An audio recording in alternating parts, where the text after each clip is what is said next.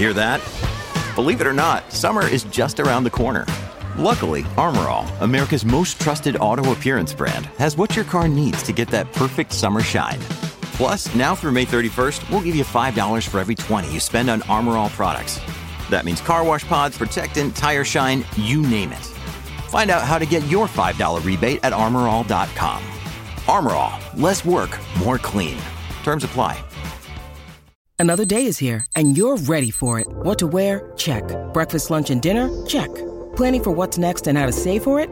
That's where Bank of America can help. For your financial to-dos, Bank of America has experts ready to help get you closer to your goals. Get started at one of our local financial centers or 24/7 in our mobile banking app. Find a location near you at bankofamerica.com/talktous. What would you like the power to do? Mobile banking requires downloading the app and is only available for select devices. Message and data rates may apply. Bank of America N.A., member FDIC. When you need mealtime inspiration, it's worth shopping Kroger, where you'll find over 30,000 mouth-watering choices that excite your inner foodie. And no matter what tasty choice you make, you'll enjoy our everyday low prices, plus extra ways to save, like digital coupons worth over $600 each week. You can also save up to $1 off per gallon at the pump with fuel points. More savings and more inspiring flavors make shopping Kroger worth it every time. Kroger, fresh for everyone. Fuel restrictions apply. You should just record like the first few laps. Right, are we ready? Cal, don't. Okay, so Cal, you're ahead. Tell us when your lights go out, yeah? Lights out. Big accident. Fire. Oh my God. Oh! Oh! Oh my God. Oh! Oh, mate. Oh, dear. Who was it? Oh, dear. That was huge. That was. I've never seen anything like that ever. Not even in sport, in anything. Who's trying to think? Oh my God. That was unbelievable. All right, let's kill this recording. Let's kill this, man. Is he okay? It's lights out and away we go! Is that clock going slowly? It is! That's gone off! Oh my goodness me! Oh God! Michael Schumacher hits David Coulthard and he's out! He's done it! Jenson Button wins! And I've got to stop because I've got a lovely black road. Welcome along to the Cut to the Race podcast. This is being recorded just as the checkered flags come out in Bahrain. And not only was it a long day for F1 fans, but a bit of an emotional one. So we're all feeling a bit raw here, rather than the usual chirpy selves that you're used to, but we're going to give it a go anyway. I'll introduce the panel that we've got today. We have got Callum with us. Hello, sir. How are you? Hello, I'm really good today. Well, apart from the obvious. But yeah, solid day. Brilliant. Fantastic. Matt, you are here as normal, really. Utterly and completely emotionally exhausted. And we also have Will. He's back. Hello. Yes. Very excited to talk about a few various things today. Yeah, been an interesting one. So it was unexpected. I thought this race was going to be potentially a little boring. We spoke about it last week, didn't we? But it started with a little bit of a surprise. Who wants to talk about what they thought of this? Because I'm conscious it was a bit of a shock. I think just for context, we were all on Zoom actually at the time watching it together for actually the first time we watched a race together. And we decided to turn it off. Cal, I'm going to give this one to you. Yeah, I mean, obviously on the Zoom call we were watching together, you three were actually delayed on the various things you were watching it on. So obviously I saw it first and I actually just went, oh God, fire. And that was the only thing I said. And you guys were like delayed and then you all saw it. And by the time you lot had seen it, I was just sat there like hand over mouth, couldn't comprehend what had just happened. It was absolutely horrific. Obviously we're all so glad he's okay. But man, I've never seen anything like that live. That was scary. That's scary to see. Yeah. Has anyone got the latest on his condition? Shall I evaluate this quickly for the fans who may have not have seen the race, heaven forbid, or know what we're talking about here? So before we sort of go into it, does anyone have the latest as it stands? As I said, it's just after the race. It's about 5:30 UK. Before we talk about what our take on this. Yeah, I believe Romain Grosjean is currently in a military hospital in Bahrain, not too far, I believe, from the racetrack. He was taken there in a helicopter very, very shortly after the incident. He is said to be suffering from a few minor burns, according to a team press release. And I believe the possibility of broken ribs as well is something that he's being treated for. So painful, no doubt, and very, very scary for him. But thankfully, nothing major, which is just brilliant. Brilliant, but unbelievable. Absolutely unbelievable. Before we go through what actually happened, I'll just say I thought when it happened, it was game over. I had absolutely no doubt in my mind that was it. So, Cal, do you want to just say what happened? Yeah, and just to add on to what you said, Ollie, I do think, judging by what happened, that was his last drive. Unfortunately, I can't see him recovering enough to get in the seat for the last two races, especially if he does have broken ribs. So I should imagine that was Romain Grosjean's last drive in F1. But yeah, what happened? I can't exactly think what turn it was. I think they came out of turn 3. Going up the long straight. Yeah, it's obviously the first lap. We've only been going for about 20, 30 seconds. And there's been a bit of a kerfuffle in front of Grosjean. Now, he's tried to cut across to avoid that. And Kvyat is right there. So basically, back right-hand side of Grosjean's car has hit the front left of Kvyat's, and it's sent him straight into the wall at full speed. Like, no messing about. He had nothing he could do about that. Straight into the barrier. It's literally ripped the car in half and then blown up. Like, all we saw on the telly was just a massive ball of fire, wasn't it? It was quite horrific to see. And I think they said it was 18 seconds that he was in the car before he managed to get out. So that's a long time to be sat in a blaze of fire, especially with, racing fuel. That goes up quick. So quite horrific what happened. What's really unbelievable for me as a relatively new fan is to see something that visceral and that just incredibly just raw, kind of that sort of thing happen in a race in 2020 when safety regulations are, as was proven today, so well thought out, which I think Matt is going to chat to us later, which I'm actually really excited to learn something. But I couldn't believe it. I couldn't conceive of what on earth was going on. I thought this can't be real. I totally agree with you, Will, and I think we'll do this race review a little differently this week because it's not something we've ever seen, and it's not, you can't go lap 1, lap 2. So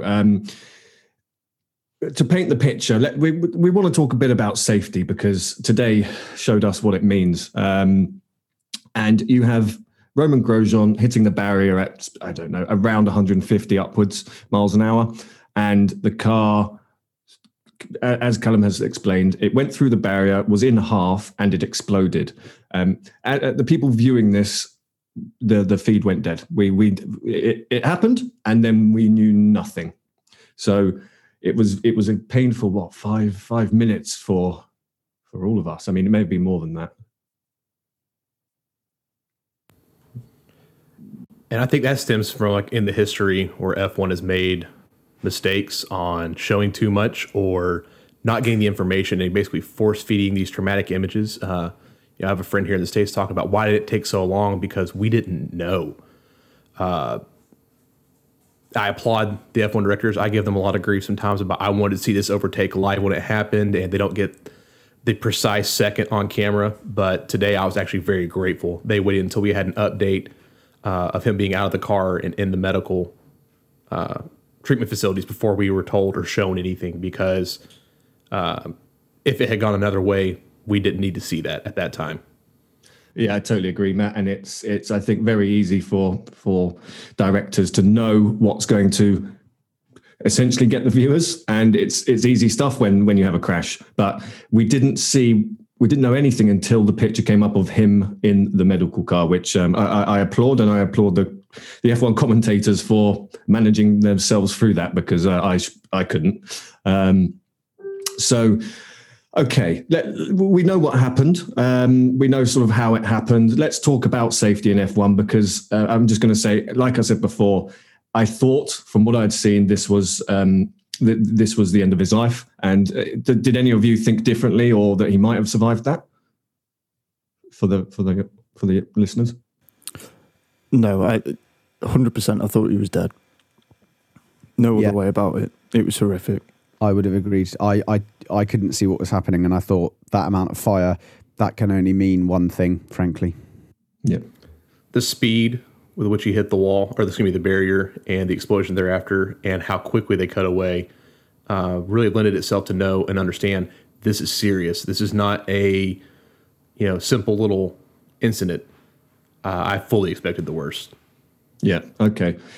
So the good news is it wasn't the worst, but let's take a few years back, Matt. I want to ask you about the sort of the history of safety in F1, because I know it's something you're passionate about, something that you're very educated in, and just enlighten us of how we got to the impact today being survived.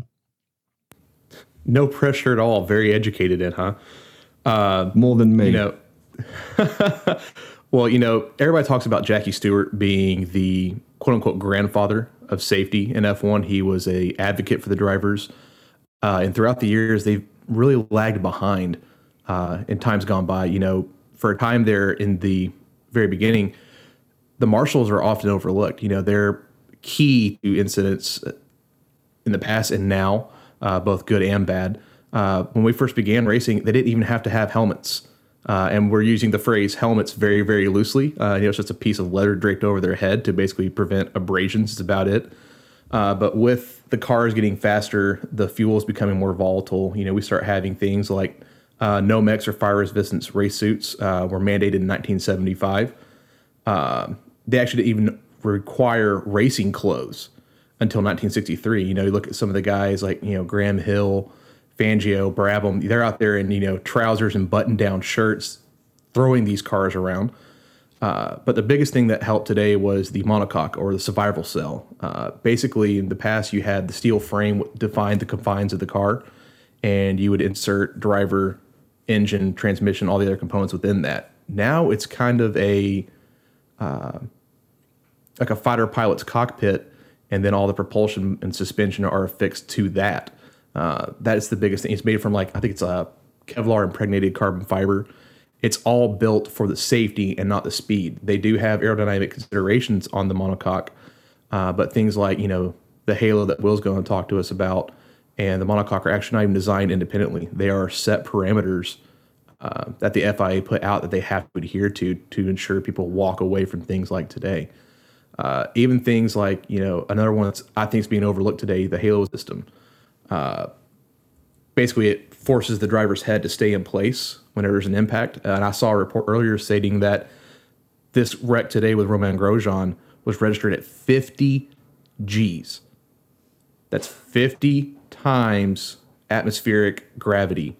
We talk about 5 Gs in a turn. They did 10 times that in that accident, and he walked away from it. It's nothing short of miraculous, but it's also a testament to how far we have come from leather helmets and gloves and goggles. That's incredible. I mean, so when I was first researching Formula One, when I was a new fan, I remember actually coming across some of this stuff and seeing photos and all of the kind of the vintage way in which they used to race, which is interestingly enough with old motorcycle helmets that were surplus from the Second World War, a whole load of just sort of cobbled together bits and pieces that chaps had at home and say, right, well, this will probably be all right. I'll jump in the car, we'll see what we can do and bash it out with the other chaps, yes. And I thought, okay, that kind of makes sense. Then I would have thought, surely by the mid-60s at worst, they would have mandated the Nomex fire suits and all of that stuff. I mean, one driver, as we know, Niki Lauda, suffered life-changing burns at the Nürburgring. And so for me, I just frankly still can't believe that it took them that long. But thank God they eventually got round to it, because, if Grosjean had not had that technology at his disposal today, we could have seen a very, very different story.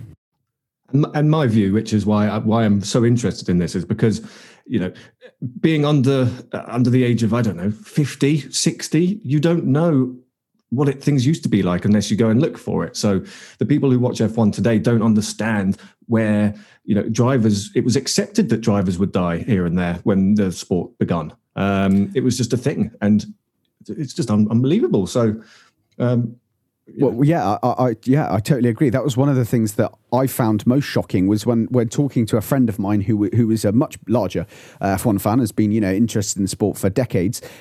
He mentioned how in the early 50s there was an immense casualty rate. I mean, apparently, and I can't remember where I heard this.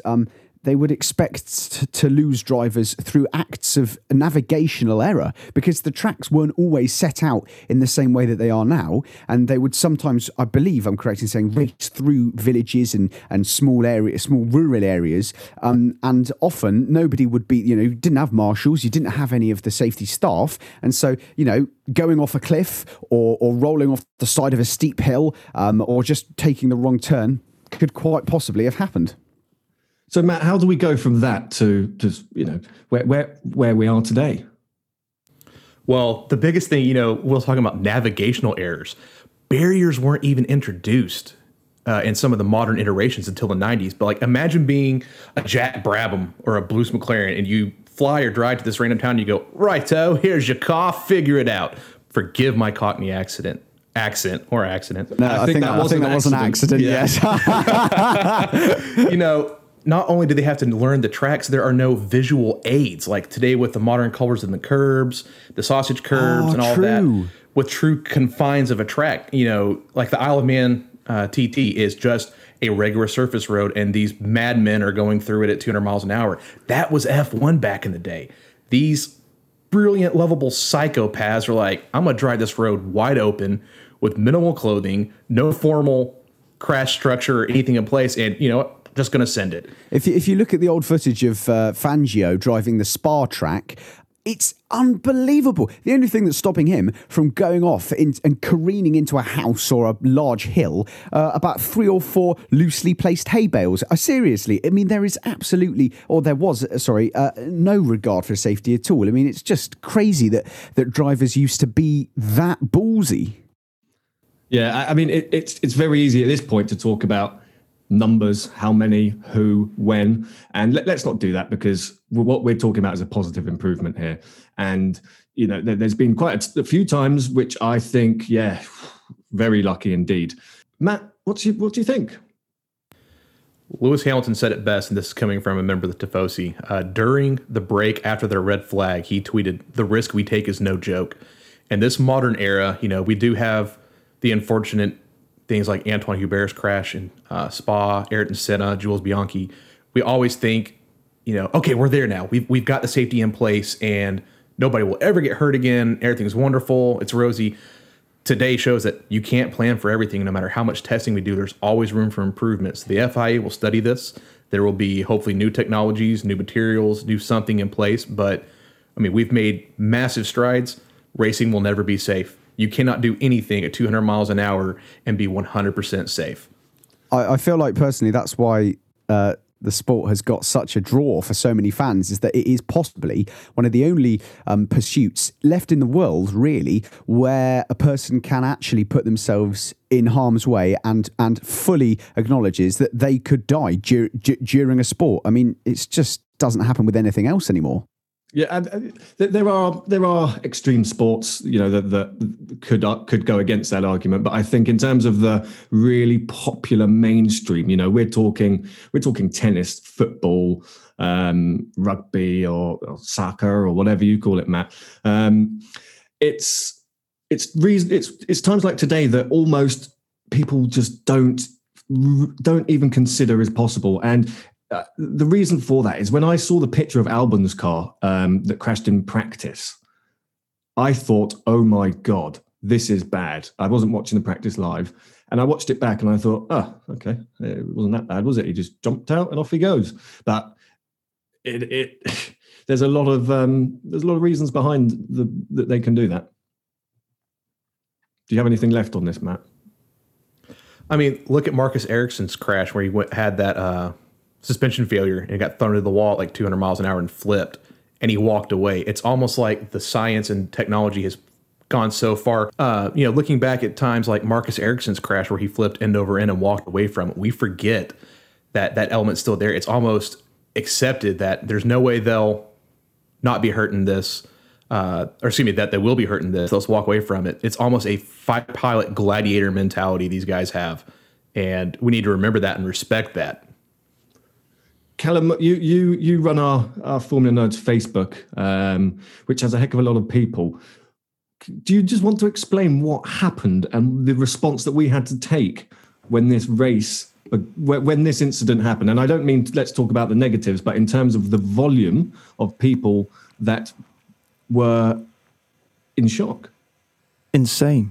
No other word for it. There was literally hundreds of people commenting, trying to post into our group, trying to just well wish towards Grosjean, really. Like, they were all so positive and wishing him well, and just sort of really shocked by the occasion like we were as well.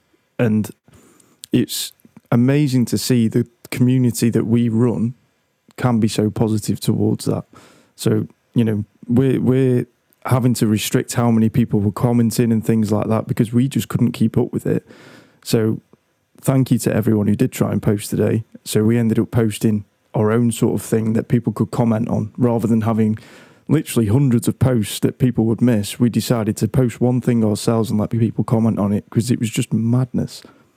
And I think, the reason that we have a big community and it goes so fast is things like not letting people put pictures up and making sure that not being disrespectful to the people that are involved with it before you know what the situation is, because that's one of the reasons that I hate social media and I even, this idea is here in the first place. So, so thank you to the team of 9 Formula Nerds who suddenly became the busiest people in the world during a red flag. That was unexpected, and at least we know how to deal with it next time, eh? Okay, let's take a quick break, and then we'll 2 drivers today who potentially were saved by the Halo. That is correct. Yes. Yeah, it could have been a really awful situation for another young gun as well, but thankfully we've got that device in place, which I will talk about in a moment. Okay, so as we take our break, we are at red flag, and we'll talk about the next race start in just a minute.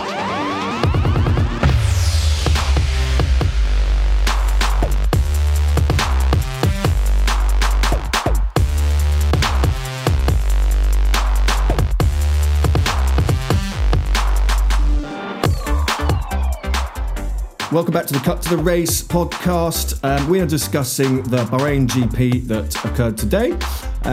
We've spoken about the drama of lap 1, how we felt, how the community reacted to it, and a bit about the sort of the history of safety in F1 without going into too much depth, because we often are guilty of doing that. You can just say me.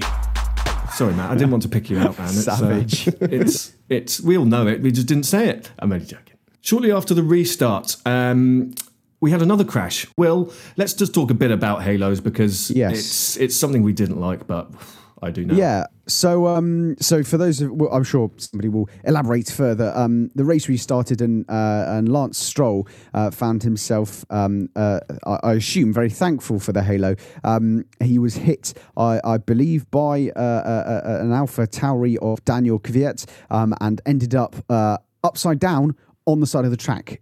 Now, I couldn't actually see the angle brilliantly, but it looked to me like the Halo once again was really, really useful there in stopping the whole weight of the car from being balanced on his neck, which obviously would probably have killed him.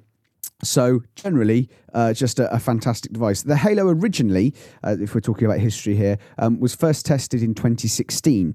So only 4 years ago. So it's still a relatively new device for kind of hardcore long-term F1 fans. But they were thinking about it, well in advance of 2018. So that was really good.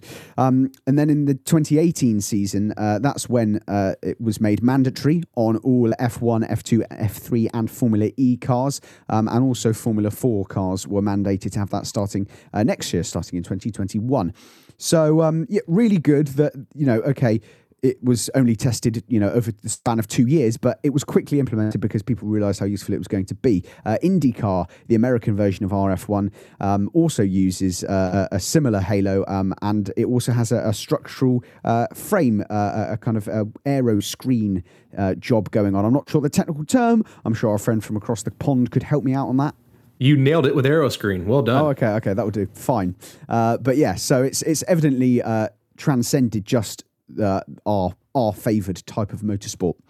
So the construction of it is very, very simple. I won't go into too much detail of what it's made of, but it's essentially got 3 contact points. It's got a main sort of stem, if you think of it like a tree. It's got kind of a trunk right in the middle, right in front of the driver, and then it has 2 branches, if you like, that go up above his head, sort of just above the temple, and then make their way round the side, sort of the side of the vehicle, and connect on, I believe, just below the air intake. So from that point of view, it's really, really soundly engineered.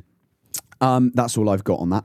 But what's more interesting about the Halo, for my money at any rate, is the way in which it was received. As some of the commentators were saying today, one of the really big vocal supporters of this was actually Romain Grosjean and Sebastian Vettel, who are both members of the Drivers' Safety Board. I've forgotten its acronym for the moment. I'm sure it will return later.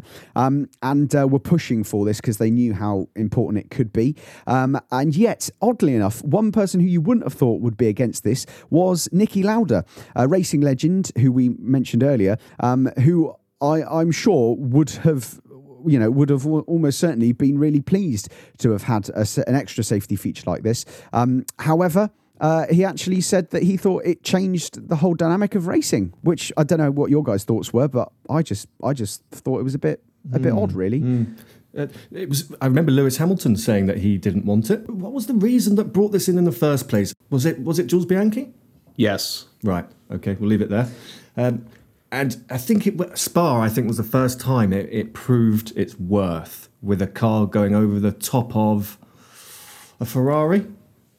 I believe so. Yeah, there was a Formula 3 event also at Monza in 2019, so a little bit more recently as well, which is cited, generally speaking, at any rate, as one of the other examples where Alexander Peroni was very fortunate to walk away alive when a vehicle landed on top of the driver's cockpit during an F3 event at Monza. So it's proved its worth there. What happened today? Obviously, as we've talked about, it was there was a lot of fire going on, but actually, and I think Callum, you might have referenced this. The halo was so strong, it punctured the metal barrier.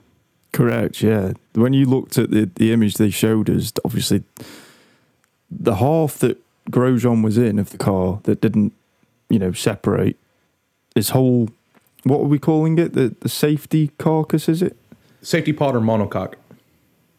The safety pod then was in the barrier, but the halo was actually poking out of the other side. The halo had punctured the barrier and stayed completely intact, which worried me slightly because his head must have been pretty close to the barrier at that point.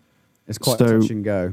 And obviously he uses the halo to actually get in and out of the car as well, so that did concern me a little bit when I saw that the halo had punctured through. He probably lost a couple of inches of leeway to get out of the car there when it's as tight as it is. So, there is pros and cons to the halo. But when it comes to outright safety and preventing a driver from dying, they're clearly proving their worth, aren't they? I feel like there's very little argument, to be fair.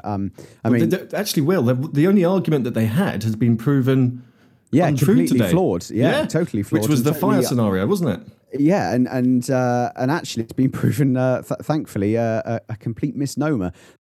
Anyway, so you're totally right. Those arguments have been completely disproven. It's just a shame it had to happen in such a dangerous way. But that, for me, as a new fan as well, I felt almost a sense of just complete relief to see that the halo was so well intact. It was so strong that it could survive something so, was it 50 Gs, I think you said, Matt? Something so unbelievably just awful.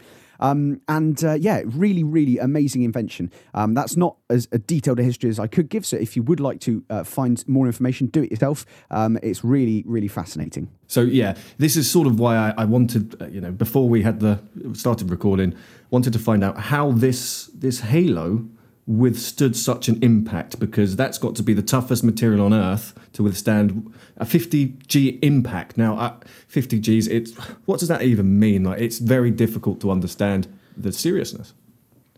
Fighter pilots are trained to stay conscious up to 7G. That's normally the point where they start to black out. It's actually the lack of blood's ability to circulate through the body. Okay. At that. Fighter pilots are told to constrict their legs and hold their breathing and tighten their core to basically keep the blood in the brain and in the respiratory system. I believe we'll also get picked up by some very clever people in the comments. If I'm correct in saying, I think that F1 drivers experience lateral G, which is different to what a fighter pilot experiences, which is a 360 sort of more kind of all-round level of G. So I believe they're not directly comparable, but it's a good benchmark to prove just how crazy this was. Cool. So, thank you to the Halo. Matt, is there anything left on safety that you want to finish that little discussion on?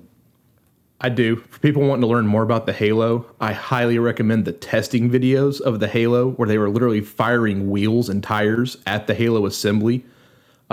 It's wild to see the amount of forces and brutality those things can withstand. I can't do it justice talking about it. So do your own research, be amazed, and nerd out with us. We'll pop those in the show notes if you want to see what Matt's talking about.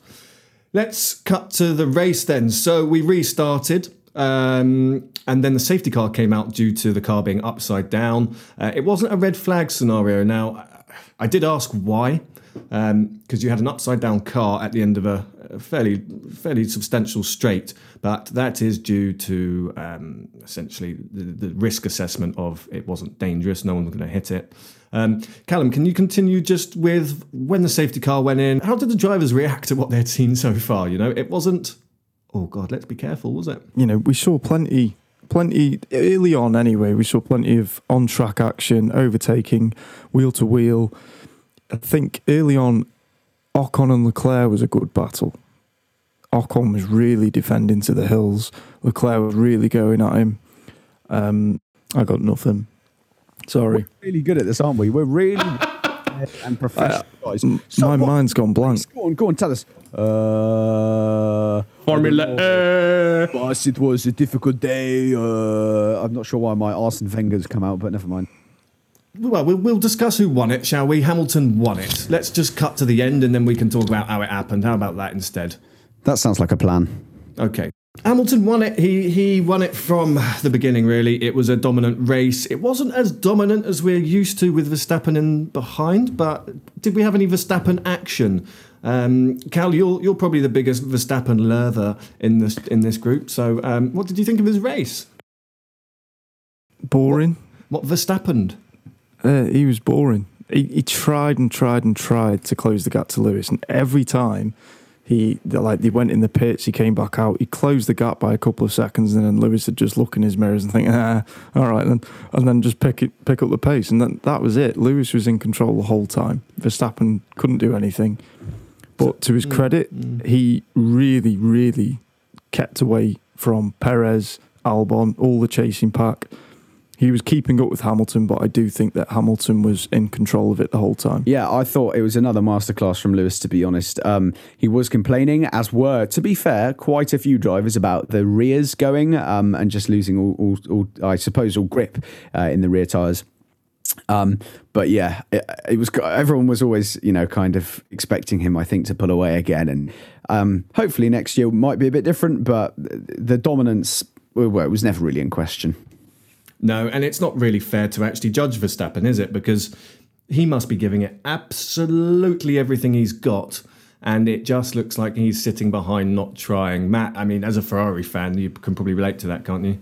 Oh, they give absolutely no mercy for me. I remember hearing the radio message of Max Verstappen on Maximum Attack here, and it was just like, cool, still 4.5 seconds behind. And as a Ferrari man, I'm envious of that because we're like trying to not get lapped. You're like 40 seconds behind. Yeah. How many minutes back are we? When Matt and I we reconnected the Zoom call a little later in the race, and we were watching the lap times, like literally watching the lap times, and we go, "Oh, Max has made up 0.2 of a second," and then nothing happened. Third today was Alex Albon. No. With a bow on. Who saw it going? Who saw it coming, eh? Who saw it going? I didn't see. Well, I see him going, but I didn't see that result coming. Sergio Perez didn't see it coming. I can assure you of that. Oh God, that went up. That was heartbreak. On the Perez thing, Martin Brundle was saying that he thinks Perez is going. He doesn't think he's going to Red Bull. Sorry, for those of our listeners who weren't there, just to let them know what was happening. We're talking about Sergio Perez's engine catching fire. So quite an eventful race, even to the last. Luckily, he managed to. He was obviously he pulled the car over and it was all safe and everything. But again, just crazy stuff happening. And now that could possibly be one of his last races. I feel really sad. I do. We've. Richard, who's on our Twitter team, he decoded. He translated a announcement from Perez's, I'm not sure what you would call them, media representative. And it announced that there is a press conference that Perez is holding on Monday. And it's interesting. Cal, can you just, while we discuss this, have a look at the results of what people think is going to happen on our page, please? Yeah. Well, I've got it right in front of me, actually. I do. Brilliant. So we don't know right this minute if Perez is either going to go or go to Red Bull. It's one or the other. We've narrowed it down. A lot of people think he's going. You've just said Martin Brundle does. I still think he's going to Red Bull. The cars are different there. If Perez was in the Red Bull, probably would have finished third, judging by the fact that their engines didn't set on fire. But I don't think he would have been able to keep up with Verstappen still. I don't think anyone would keep up with this Verstappen in that car. I think the point I'm making is Perez is going to take Albon's seat, potentially. Albon finished ahead of him. Perez didn't finish. On paper, it doesn't look good. It looks like, okay, right, maybe Albon's brought it back, but it's just not the case, is it? Cal, Matt, I think you disagree with me there, don't you, by the looks of it? Very much so. Checo has just had an amazing year. The end result today is through no fault of Checo's own. Even his own pit wall were surprised by that mechanical failure. Checo's not the one installing the pedestal valves for the turbos himself. I think even with this coming back, we can't base it off one race. Helmut Marko and Horner and the team at Red Bull still have to make their adjudication on Albon. But even though Albon had the superior result today, he was in place, but we can't count it as a win for Albon over Checo. That's exactly my point. So I think we agreed with each other that he didn't earn that podium over Perez. I think we have to look at the numbers here. Checo missed, 2 or 3 races with COVID. After the end of this race, he is sitting in 5th place with 100 points. Alex Albon is 9th with 85 points. So Checo has outperformed him this entire year with less races and is still doing better. And also talking about, bringing in Mazepin, as Will was mentioning Haas. I think Haas is trying to follow the Red Bull model of young talent they can promote and develop and push forward. However, if you're looking for financial backing and on-track success, look no further than Checo Perez. He's right there. He's got the pockets. It's a crying shame is what it is. So, Callum, tell us what happened on Facebook. What's the general opinion? Because this post, how many people saw this post? We'll start there. 198,000 people saw this post. Brilliant. How many people reacted to it or engaged with this post? So the latest that I'm seeing now is it's still going, but the latest I've seen is 9,700 people have given their opinion on this. Now, 6,700 of those think that Perez will go to Red Bull. Wow. 2,900 think he will go out of F1.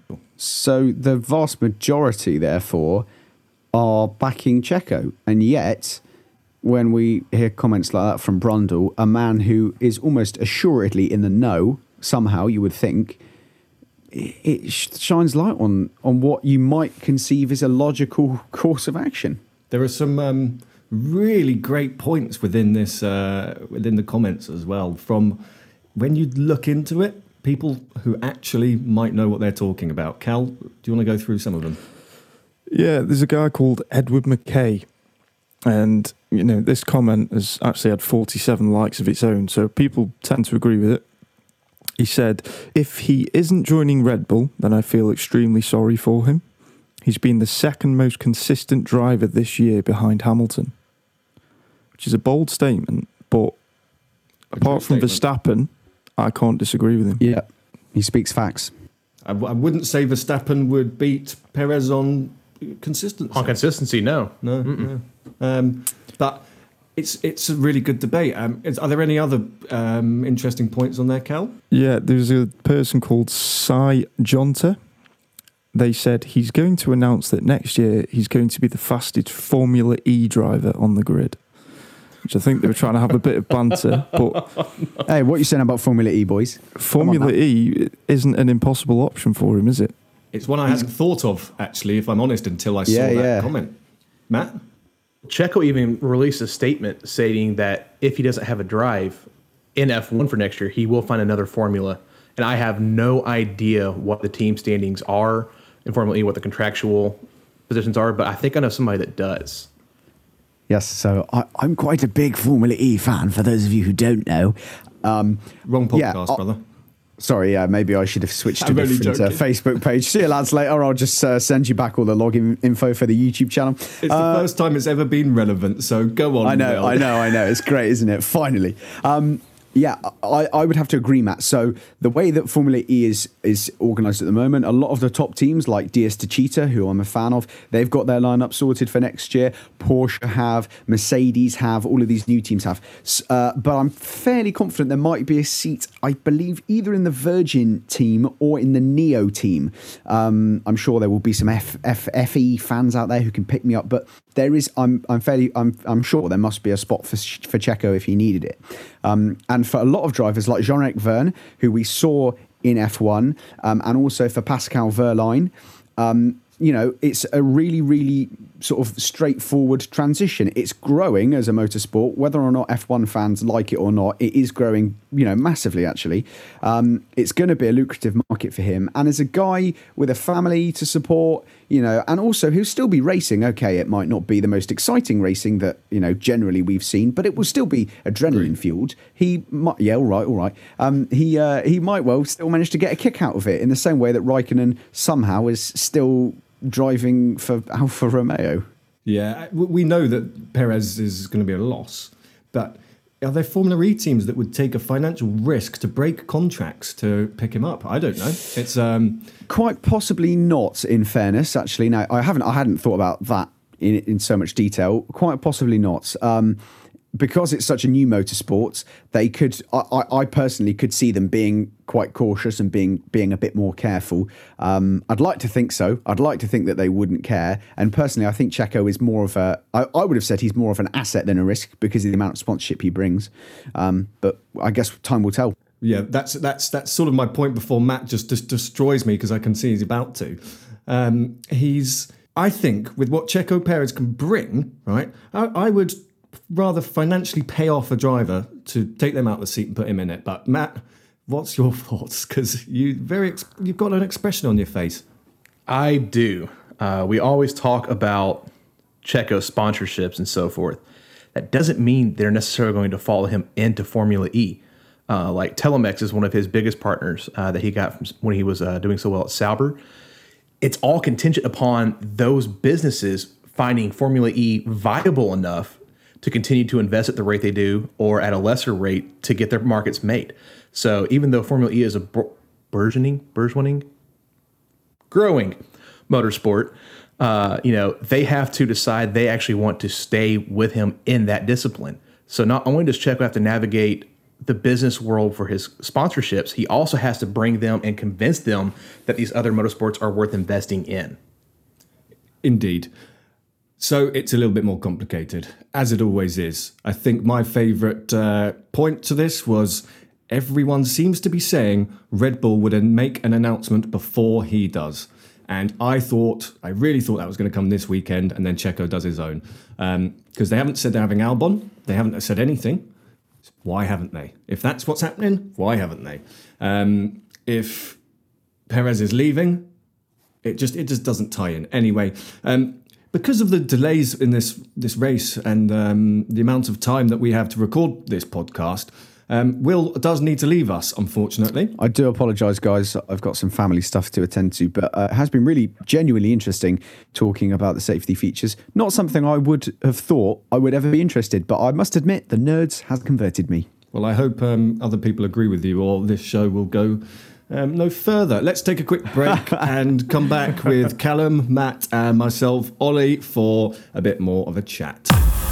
Hi, this is Frederick Lubin, and you're listening to the Formula Nerds podcast. Welcome back. We are one man less. Will has prior engagements which can't be moved. Let's talk our race ratings as we do, and also driver of the day on track, and then we can summarize. So Matt, I'm gonna hand it to you. My driver of the day. People are going to accuse me of bias once again. Carlos Sainz was incredible today for McLaren. Future Ferrari driver. I know, there it is. Shocking, right? It was very, very close for me between Lando and Carlos, but I had to let my red blood cells take over. Carlos Sainz, amazing overtakes. Loved watching him battle with Leclerc, but those two both looked extremely racy, even though I believe Lando Norris finished higher. Carlos had to navigate more traffic throughout the race. My race rating, I'm not going to rate it very high. I think we all kind of absconded for a nap in the middle of it, so I'm going to give it a 6.5 or 7 out of 10. Minus lap, not based on lap 1, obviously, yeah. So Matt, which are you going for? You said about 10 different numbers, didn't you? 6.5. I said 6.5 or 7, but I'll stick with 6.5. 6.5. Callum, talk me through for you. Driver of the day for me, I'm going to say Lando Norris. I thought he had a terrific drive, start to finish. He didn't put a foot wrong. He was quite pacey as well, which is unusual for him. He's not usually the paciest in race pace anyway. So, yeah, really chuffed to see him do that well today. And then a race rating, unfortunately, I'm going to have to give it a 5. Like, genuinely, halfway through, once it reached like lap 30, I had to go and get like an energy drink to prevent myself from nodding off. It was that bad. Yeah, I think if you've got any left, mate, if you could give me one via video, I would have one right now. It's a long day. Mine has to be driver of the day. I don't think we've ever agreed on the same before, which is cool. But it's going to be Perez. He didn't finish the race, but he should have taken the podium. So I'm giving it to Perez. My race rating is going to be a 3.5, unfortunately. Because savage. It wasn't Paul Ricard. Did you watch the race? Well, we didn't have that this year. So based on what I saw today, it was a very good few laps when we got racing, and then it turned into a strategy race rather than the action on track. So next week we're still there though, Callum, aren't we? We are indeed. We are going to Bahrain again. It's going to be called the Sakhir Grand Prix, I believe. And we did a little vote on Facebook, basically sort of gauging who would prefer what is either the outer loop, what we're going to experience next week, or the original Bahrain circuit that we experienced today. Do you want to say which one they're more excited for? It was today's circuit they were more excited for by quite a long way. Really? Wow. Yeah. I mean, personally, I'm more excited for the outer loop. It's something we've never seen before. It's something different. And everything we've seen different this year has provided something really good. So 6,600 people voted on this, and 4,900 of them voted for the original circuit. Wow, I would not have expected that whatsoever. Not at all. I was actually Googling it yesterday. The largest winning margin in F1 throughout the decades. None of them are this year, last year. They're big. Do you guys know what they are? I haven't got them in front of me, but none of them will be in the V6 turbo hybrid era, because didn't Fangio have like a minute 13 gap at one point? That is outrageous. Largest winning margin is 2 laps. 1969, Jackie Stewart over Bruce McLaren. Also 95 at Australia, Damon Hill over Olivier Panis. Largest margin in time is 5 minutes and 12 seconds. Get out. That's more than 2 laps. Sterling Moss over Mike Hawthorne. Oh, yeah. That makes sense. Jeez. Imagine you'd be out the car. You would be having your cup of tea by the time the second place finished. 5 minutes. He's already popped the champagne bottle, gotten drunk off of it, and passed out on top of the podium.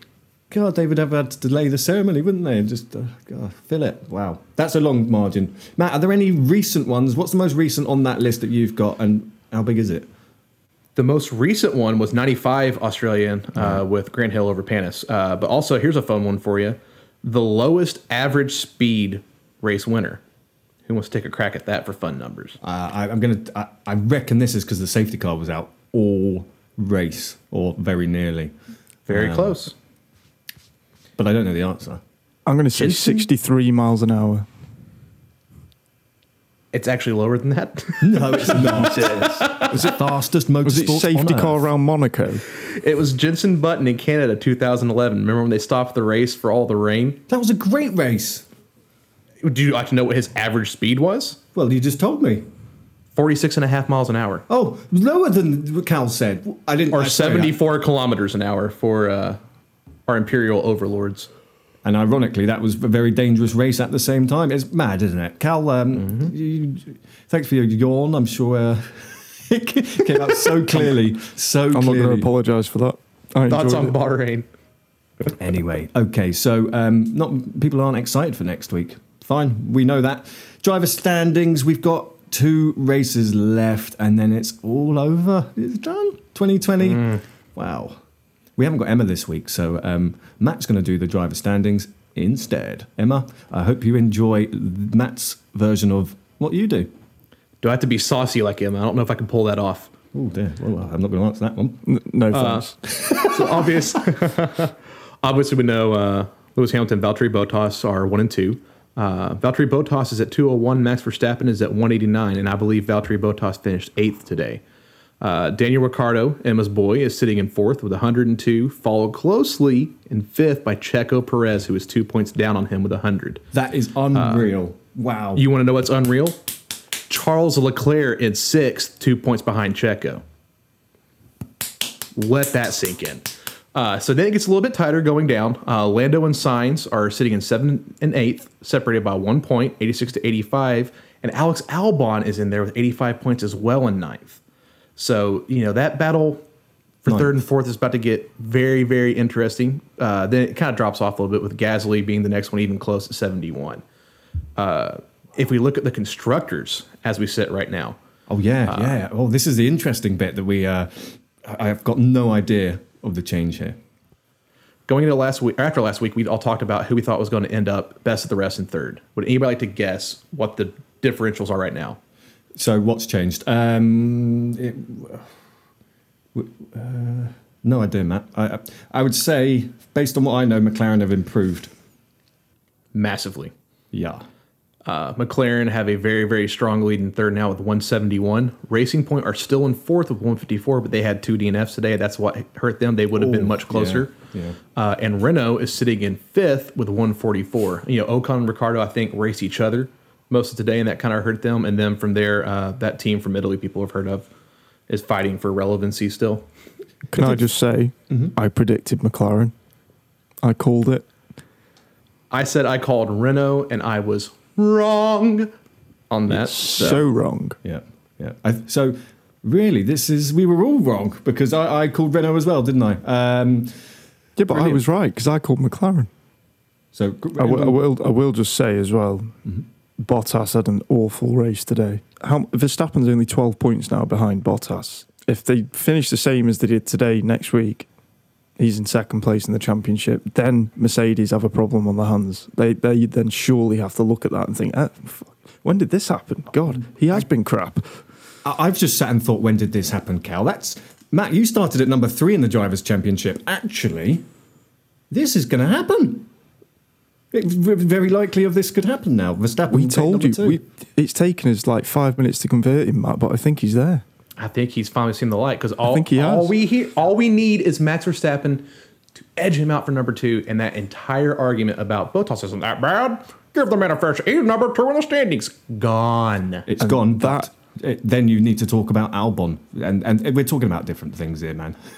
We are we the same but different somehow. Yeah. On another note as well, this is just showing how good Verstappen is. It is.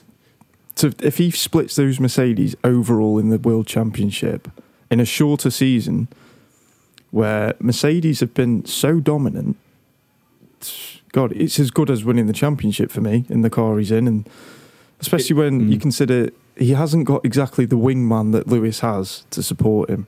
Because out on track, Bottas might give him a slipstream and things like that. Thank you. That's my point. Clearly, you just said it. Verstappen doesn't have the wingman, but and Matt, we can't argue with that. Albon was like 20 odd seconds down the road today. Yeah, that's true. Okay, so Verstappen in a Mercedes, and you've got a heck of a title fight for number one. I dare say Max wins it. I dare don't make my view known. I genuinely believe Max would win it. So do I. I think it would be very, very tight. I think he will be the next world champion after Lewis, put it that way. 100%. If he's given the car, 100%. But then you know what's going to happen. Someone like bloody, I don't know, Giovinazzi will end up in a Mercedes, and or Russell will go to Mercedes and he won't be challenging. Or I think we know that Mercedes want a number two, not a number one. Not Bottas is a number two. Yeah. Anyway, but here's another question. Sorry. Who is the number one driver at Mercedes after Lewis Hamilton? George Russell. Well, I think it is, isn't it? It's got to be, hasn't it? Who else on the grid do you choose? Think how much that seat is valued. Can you imagine being an F1 driver and that comes up?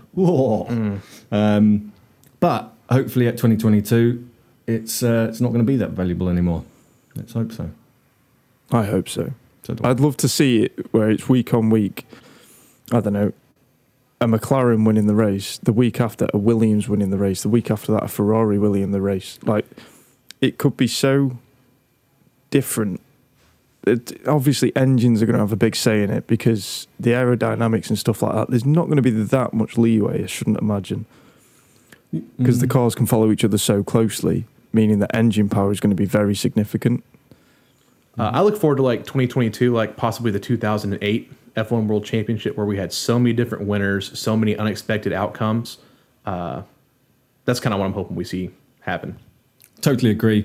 We've got to wrap it up for this week, but I think we've got some opportunity over the Christmas period to really get into some history of F1. Talk about different seasons. Talk about the greatest moments that actually there's no time to talk about at the moment because it's been a mental season. I just want to say thank you for a great review that we got on Apple Podcasts this week. It means a lot and it really helps us connect with F1 audiences. It's from Victoria, one of our top fans on Facebook, I do believe. Have you guys seen it, by the way? I saw it. I replied with a GIF comment saluting Donald Duck. She saw it. She liked it. She knows. Good. Well, thank you. And I will read out what she said because it's nice, isn't it? She said it's a must for F1 fans. It's informative. It's entertaining. We try.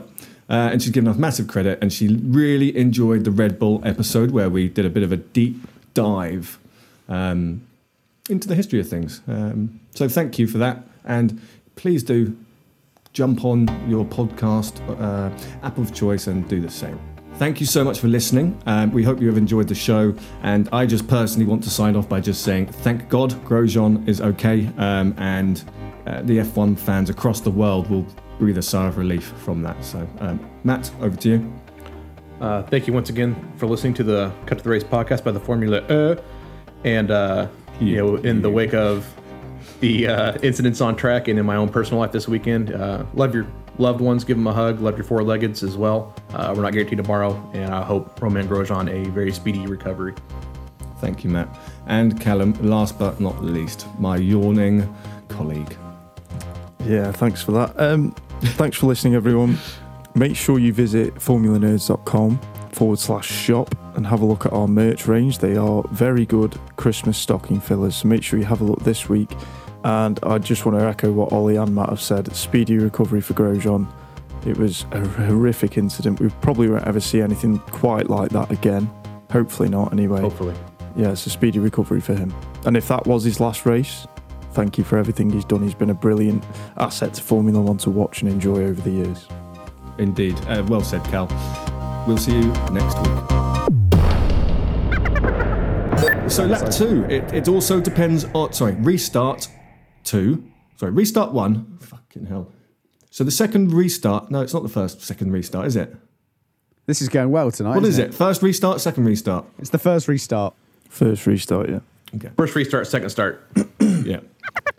So when we restarted the race, after that 20 seconds of racing that we had, another accident happened on lap 1 again, not far from the first one. Unfortunately, it wasn't as bad. Sorry, was it lap 1 or lap 2? Fuck's sake. Lap 2, I think. Pretty sure you just said, unfortunately, it wasn't as bad as well, so just re-say that if I were you. Yeah. Shortly after the restart. Go with that. Right. Oh, I've read it all wrong. Oh, dear. I'm going to go and fuck up Brexit now. Oh, lovely. Maybe now is not the time for my terrible Boris Johnson impression. Clip that. Somebody clip that. Oh, dear.